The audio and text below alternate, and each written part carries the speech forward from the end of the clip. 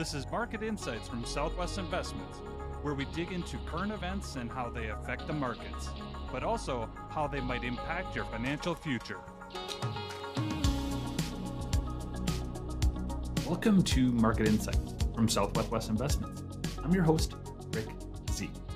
And on today's episode, we're going to talk a little bit about Amazon Prime, and specifically Amazon Prime Day. It's just passed, and we're getting the impact of what Amazon Prime Day was. Now, for the past couple years, it has made a profound impact on Amazon's sales. Now, keep in mind, we're like 3 months later than when Amazon Prime Day really was supposed to happen. The COVID pandemic really had a big impact on things, and Amazon was one of them, of what was going to happen with their Prime Day. How is it affecting their earnings, their margins, all those kind of things? And today we've got Bart Shanup.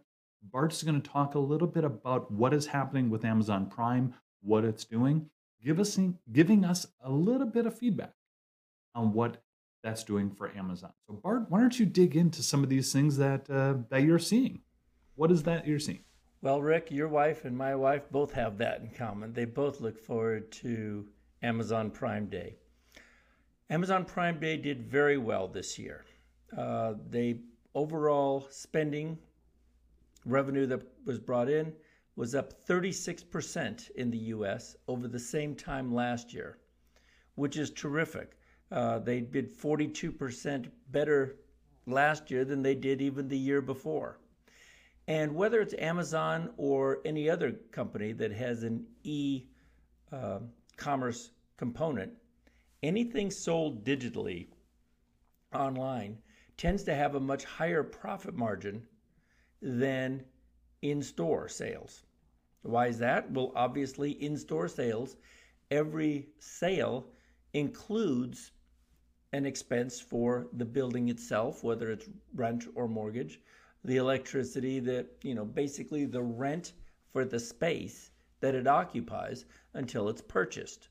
Now, some companies do a tremendous job of very quickly moving inventory, such as Walmart, others much slower, such as car lots.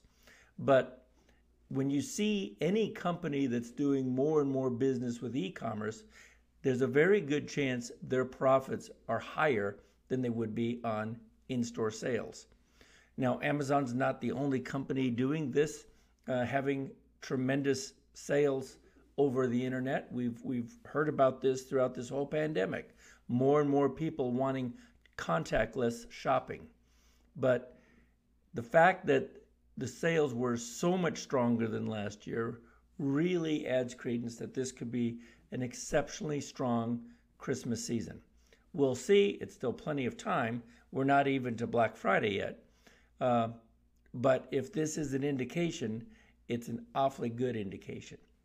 Speaking of good indications, very good news for Boeing. Now, Boeing, as you know, has had a tremendous problem in the news with their MAX airplanes being grounded worldwide. Well, Europe's top aviation regulators are saying now that they believe the MAX will be fully approved for flight in Europe before the end of this year, which is really good news. Boeing is continuing to make new improved changes to their software and the redundancy of their systems so that they don't have problems like they've had before. There's a lot of MAX planes that have been built. They all need to be retrofitted. But if Europe is signaling that they're going to be open back for business for the MAX, it is tremendous news for Boeing.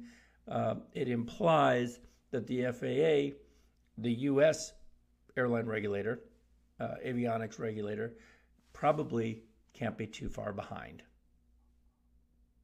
Thanks so much, Bart. Appreciate those insights. Specifically talking about a stock like Amazon or Boeing, keep in mind that we do not recommend individual stocks. We're merely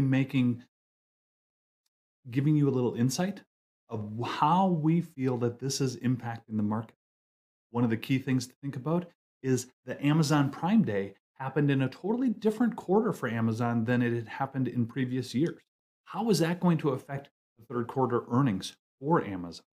And likewise with the things that are happening with Boeing, we're just trying to identify how this is going to impact the overall market with no recommendations whatsoever to a particular stock.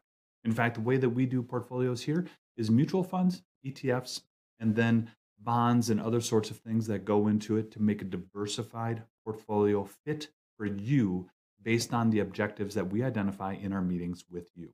So we appreciate you stopping by. We know that you have a choice for your information. We are so glad that you've chosen us to listen to those first 5 minutes of your day, maybe on a webcast. Thank you so much for stopping by. We do welcome your comments. Head on over to our website, go to the Contact Us page, and send us a note. We'd love to hear from you. We think that this is some great information and that you'll be able to have just a little bit more insight when you're sitting at the water cooler in the morning. So thanks so much for joining us. We look forward to seeing you next time around.